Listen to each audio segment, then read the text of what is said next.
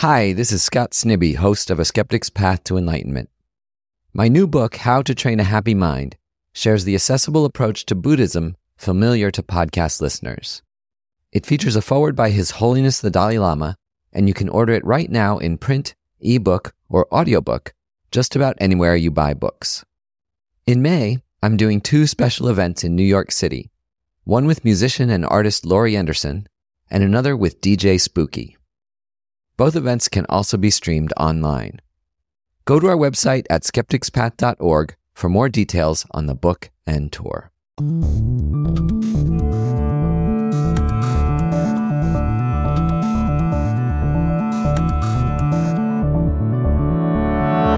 I'm Scott Snibbe, and this is A Skeptic's Path to Enlightenment. This is part 2 of our interview on Buddhism and technology with Professor David Kittay, who talks about whether we are living in a simulation, whether we should treat AIs with compassion, and whether the singularity might be another term for enlightenment. If you haven't heard the first part of the interview, where he talks about technologically assisted enlightenment and the nature of time, you can skip back an episode and enjoy it first.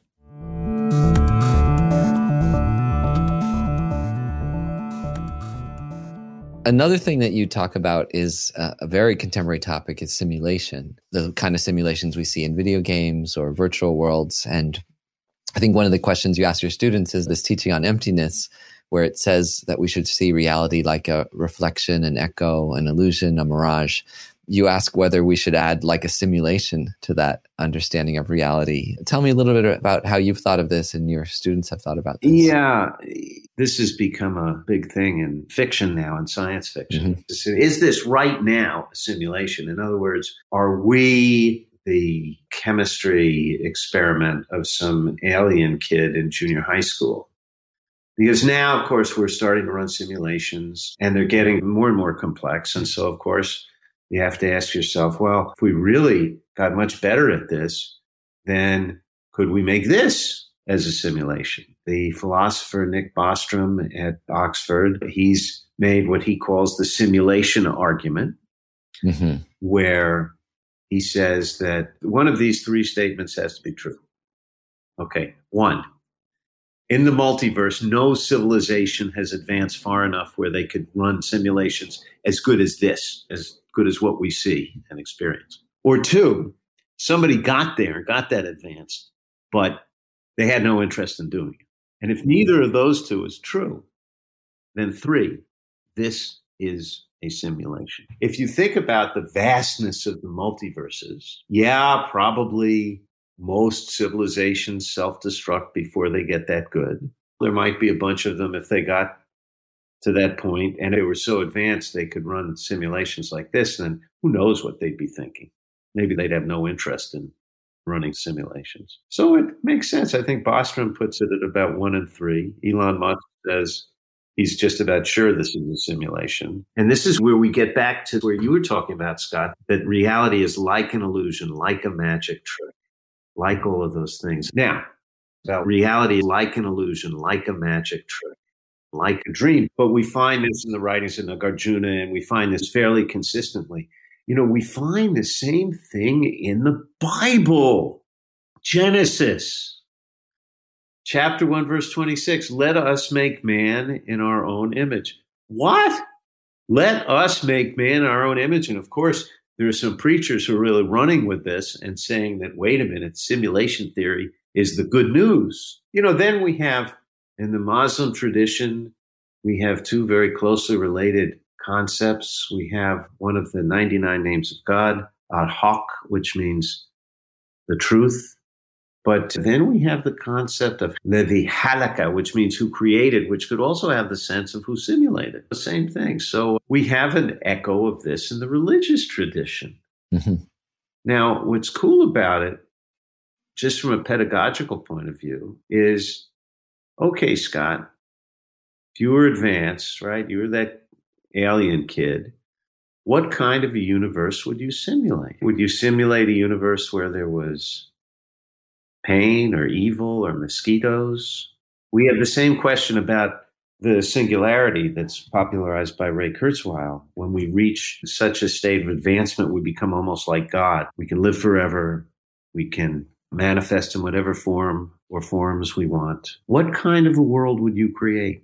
And so you get to the question, which in philosophy and religious studies we call theodicy. If there is an all-powerful God, how can there be evil in the world? We all think about that. Why do we have to die? But usually when we think about these things, we think about them through the interference of our upbringing and religious traditions and all that. But you think about the singularity or about simulations, then you get right there through the back door. So it's a very interesting way of thinking about all this. And that brings up this awful proposition Westworld brings up, that the world that some people might create, if they could, is one where morality didn't matter and they could do awful things without consequence. What about that question of whether morality or even enlightenment matter anymore in a simulation? All we can do is fight for morality and fight for the right thing, whether this is a simulation or not a simulation. There's always the temptation to let go of that and just be for yourself. That's another mammalian thing to do. We all can be selfish like that. And again, here's where logic comes in. All we can do is do our best to help others. Yeah, and the Buddhist view is that by harming another person, even imagining harming another person, you're the one who really suffers the most, ultimately. Yeah. Now, I'm such a skeptic that my whole dissertation was, on the one hand, I translated one of the explanatory tantras of the Guhya Samaja, a wonderful text called the Vajra Rosary. But on the other hand, what I did with it was I took a deeply skeptical approach to it. I said, okay, you have the believers who say, oh yeah, this is all about becoming a Buddha. But you have most of the religious scholars who say, oh, this is about power and control. It's about keeping down women. It's about keeping the lamas employed. And so I started to think about that and sort of think, what's the best way to approach this? Because I was skeptical about both points of view, of course. So I started asking myself, maybe we could do something really stupid. Ask how much of it is about social control? How much of it is about spirituality and becoming Buddha? And so I created this little algorithm. And part of the algorithm had a self-corrective. Basically, like if you were doing it, Scott, it would say, if you think this is mainly spiritual, then we're going to deduct 20%. Because you're probably biased in everything you're doing. Not, by the way, not as an algorithm that says what it is, but just as a way of starting to think about and to be able to engage in dialogue about it. Without the 20% corrective, this wonderful text, the Vajra Rosary, would have been more about social control, etc., than about real spirituality. But when I corrected for my own bias, I just had a narrow victory. For this is really spiritual and really great. So my skepticism really came into play in everything I do. And I got to say that this skepticism really is right in the middle of Buddhist practice. I remember when I first talked to the great Lama Locho Rinpoche about doing a retreat and imagining myself as some kind of deity. He said, the important thing is, remember, everything you say is empty. Yeah. In other words, yes, you're making yourself into whatever deity, Yamantaka, Guhya Samaja, Chakrasamvara, but it's empty. And this is where we get back to where you were talking about, Scott, that reality is like an illusion, like a magic trick, like all of those things. I like thinking about it that way because it's so playful. It means that things aren't set in stone. A magician's trick or an illusion or an echo, you can play with it. And so again, I think it gives us more of a sense of freedom. Yeah, absolutely. I like that how much framework you use to avoid dualities in ourselves. It would help so much with a lot of the debates we're having today. So another thing, it's amazing asking you all these questions. A lot of them are actually the questions the Buddha refused to answer, So I guess we get to just... They say fools rush in. Yeah. So you talk about artificial intelligence, a great question about whether computers can become conscious, whether they can have emotions, morality, a sense of self. And you've taken this even a step further and asked whether computers can attain enlightenment. I know your method is one more of questioning than answering, but can you talk about this question a little bit? Should we treat artificial intelligence as people? Can consciousness come to inhabit a machine? Can AIs attain enlightenment? What have you guys explored in this question? Yeah, these questions are really difficult and they're way beyond me. But that doesn't stop me for some reason. Thomas Doctor just wrote a great article fairly recently about this question of robots and artificial intelligence. And one of the things he points out is look how we've treated animals and our species chauvinism. And that's very un-Buddhist in a way. That's very egotistical. Why should we limit our consideration, our compassion to creatures like us? It's so selfish. How could you be wrong in being compassionate toward a robot? What would be the downside of that? You might be silly, like a little kid with a doll. If we could be compassionate toward all creatures, toward all intelligences, whether they're conscious or not, then that would be a better way for us to be compassionate. Mm-hmm. And no matter what your degree of skepticism, I think you have to agree that the world probably gets better with compassion. Why limit compassion? We're both parents, right? We get concerned when we see our kids torturing their doll. So why don't we get upset when we see our kids playing a video game and killing a simple artificial intelligence? It's a really interesting question. And I think we have to be humble about it too. Because I know people in my generation get all upset about video games. But I grew up, and when I was a kid, most of my games were army. Mm-hmm. And I was fighting against Nazis. I was fighting against Japanese. I was fighting against Chinese. And I was killing them in my imagination. Maybe not so different. Yeah.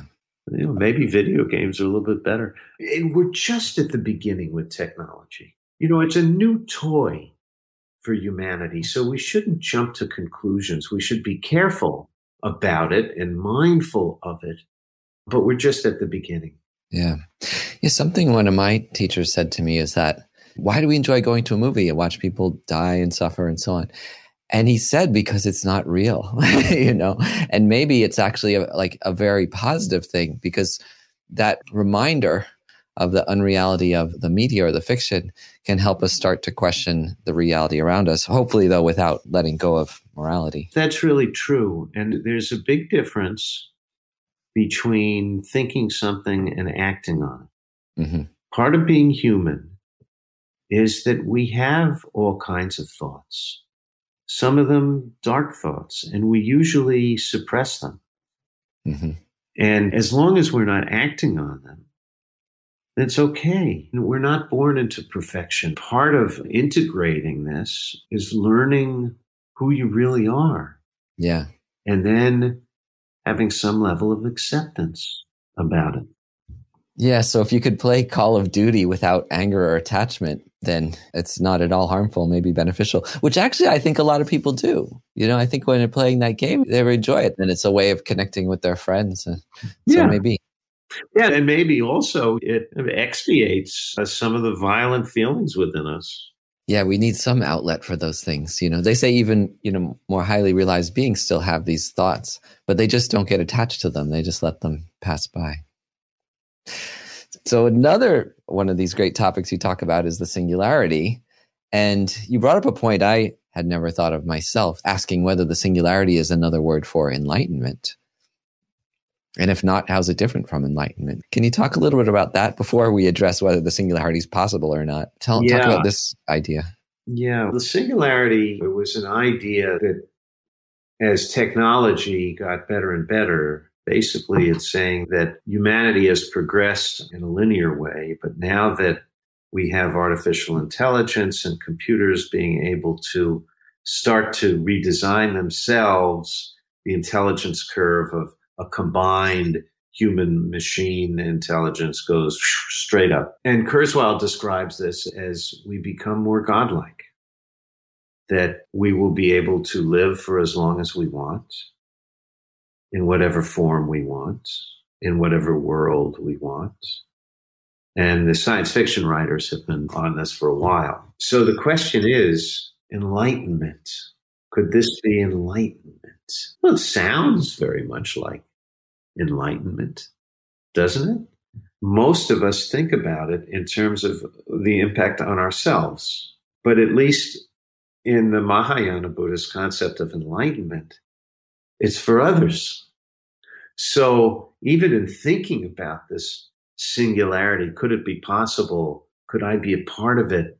It's like a Rorschach test about what we're thinking. So the question would be, somehow, if there were some infinitely intelligent combination carbon silicon hybrid, would that be enlightened? Now, enlightenment, as Buddha talked about it, had to do with beings. And in the Buddhist tradition, it's people who get enlightened. And people are, and have always been, partly logical, partly computer brains in a sense, and very much mammal. So the question would be then, is the model of enlightenment for a mammal the same as the model of enlightenment for a being that is maybe less mammal? Now, Kurzweil says that the intelligence that an advanced being would have as we approach the singularity would include emotional intelligence. Oh, this is a big thing among the developers of AI now. How can we instill a sense of ethics in AI? Will AI be influenced because they train upon things created by humans with all of our good points and bad points? Will they adopt the same things we have adopted? It's a big open question.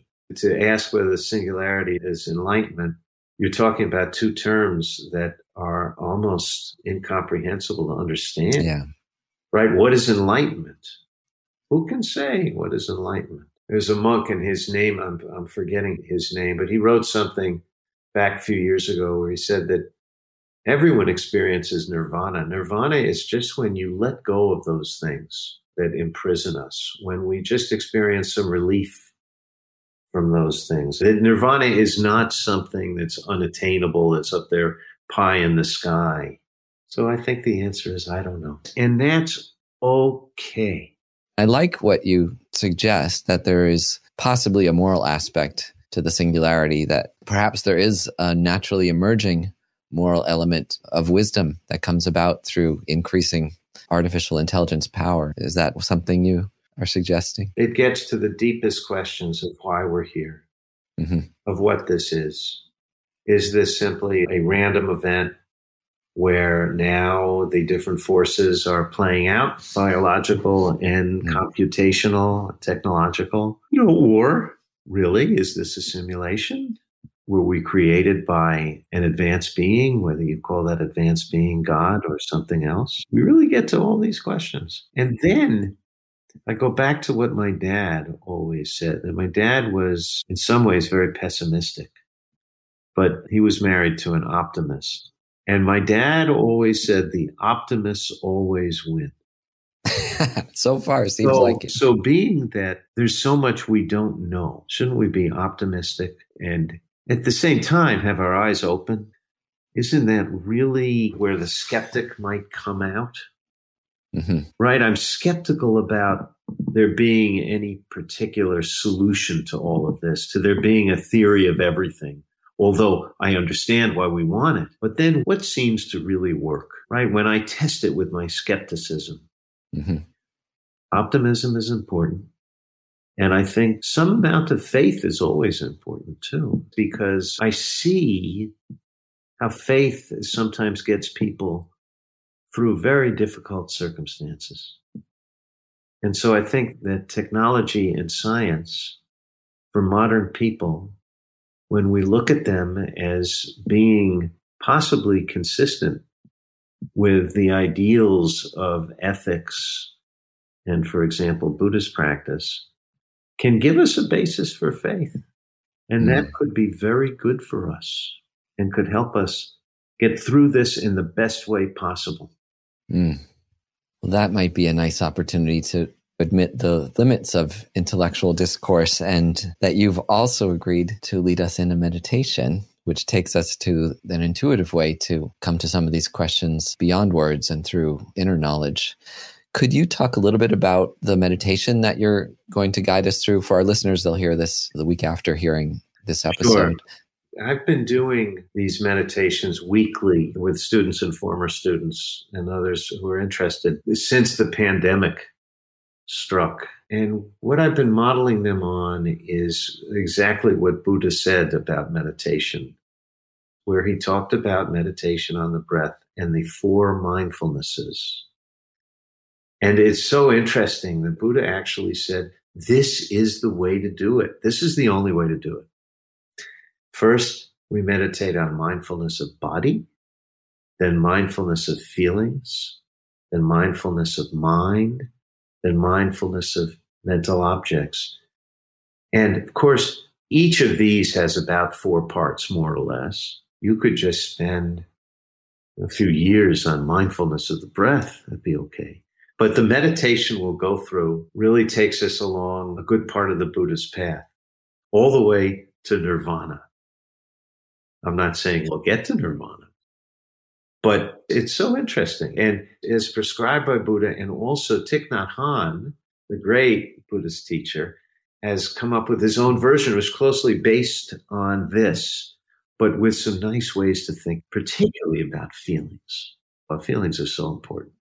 So that's what we'll do. Well, thanks for joining me in this incredible interview and conversation with you. And I'm really excited for me to do this meditation right now and for our listeners to try it next week. So really grateful for your time.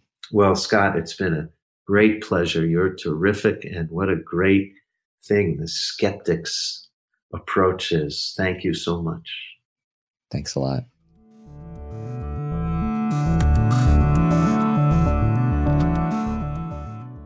Thanks for joining us for our conversation with Dr. David Kittay. Next week's episode is a guided meditation that Dr. Kittay led us on the 4 mindfulnesses of body, mental objects, feelings, and mind. If you enjoyed this episode, please consider making a donation to our podcast. A Skeptic's Path to Enlightenment is a nonprofit organization. All our content is free and ad-free, thanks to our generous donors. To support us now, visit our website at skepticspath.org. We accept cash, credit, Bitcoin, and other cryptocurrencies, and your donations are tax-deductible in the U.S. If you'd like to deepen this conversation, please join our newsletter or our social media accounts on Instagram, Facebook, Twitter, and LinkedIn, where we can be found under the name Skeptic's Path. And we'd be grateful if you took a moment right now to review us in your podcast app. The reviews help new people discover our podcast. Thanks to Tara Anderson for producing and editing this episode, Christian Parry and Chris Bolton for audio mastering, and Jason Waterman for marketing. Thanks to Tara Anderson for producing and editing this episode, Daniel Thabay for audio mastering, and Jason Waterman for marketing. We wish you a wonderful day.